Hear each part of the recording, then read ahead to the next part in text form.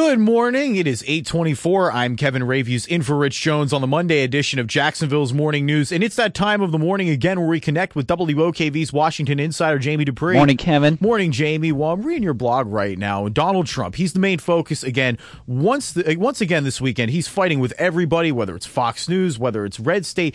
And as you were writing in your blog, it seems like there's been a subtle change in opinion about Trump. Yeah, you know, I get the chance to interact with a lot of listeners and readers via Facebook and Twitter and email, and I just this weekend started to note a bit of a shift in opinion on Trump. It was more like I sense that people, okay, they've seen that he can get in people's faces and he can say things like, you know, you're a total loser and more. But they're waiting for more. They want some details out of him, more than just, okay, he's going to build a wall at the border, a lot more than that. And I think after he ripped Carly Fiorina yesterday, saying that if you listen to her for more than 10 minutes, you get a, quote, massive headache and that she's got no chance to win, there were some people starting to say, okay, enough of the personality, enough about the talk, how about policy? And ironically, the AP moved a story early this morning along the same headlines. And the headline is this: Trump's policy approach a mystery amid lack of detail.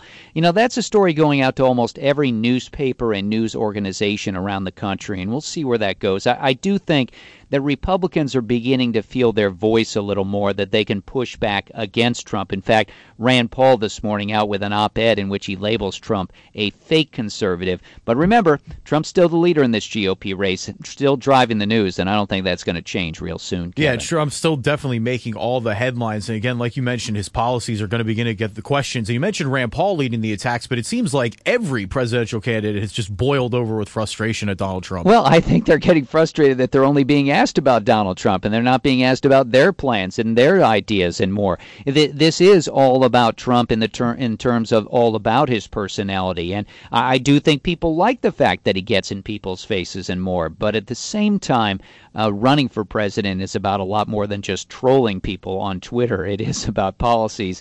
And we'll have to see where it goes. The next debate, 5 weeks from Wednesday at the Reagan Library out in Simi Valley, California. Absolutely. And Jamie, the headliner email was back at the Bureau today. That's back in D.C. today. We'll see where it goes in terms of news. The president on his vacation up in Martha's Vineyard, the Congress out. Might be time for a little leisurely work here in D.C. Kevin, more on my blog at WOKV.com. Thank you, Jamie. Talk again tomorrow. WOKV News Time is 8:27.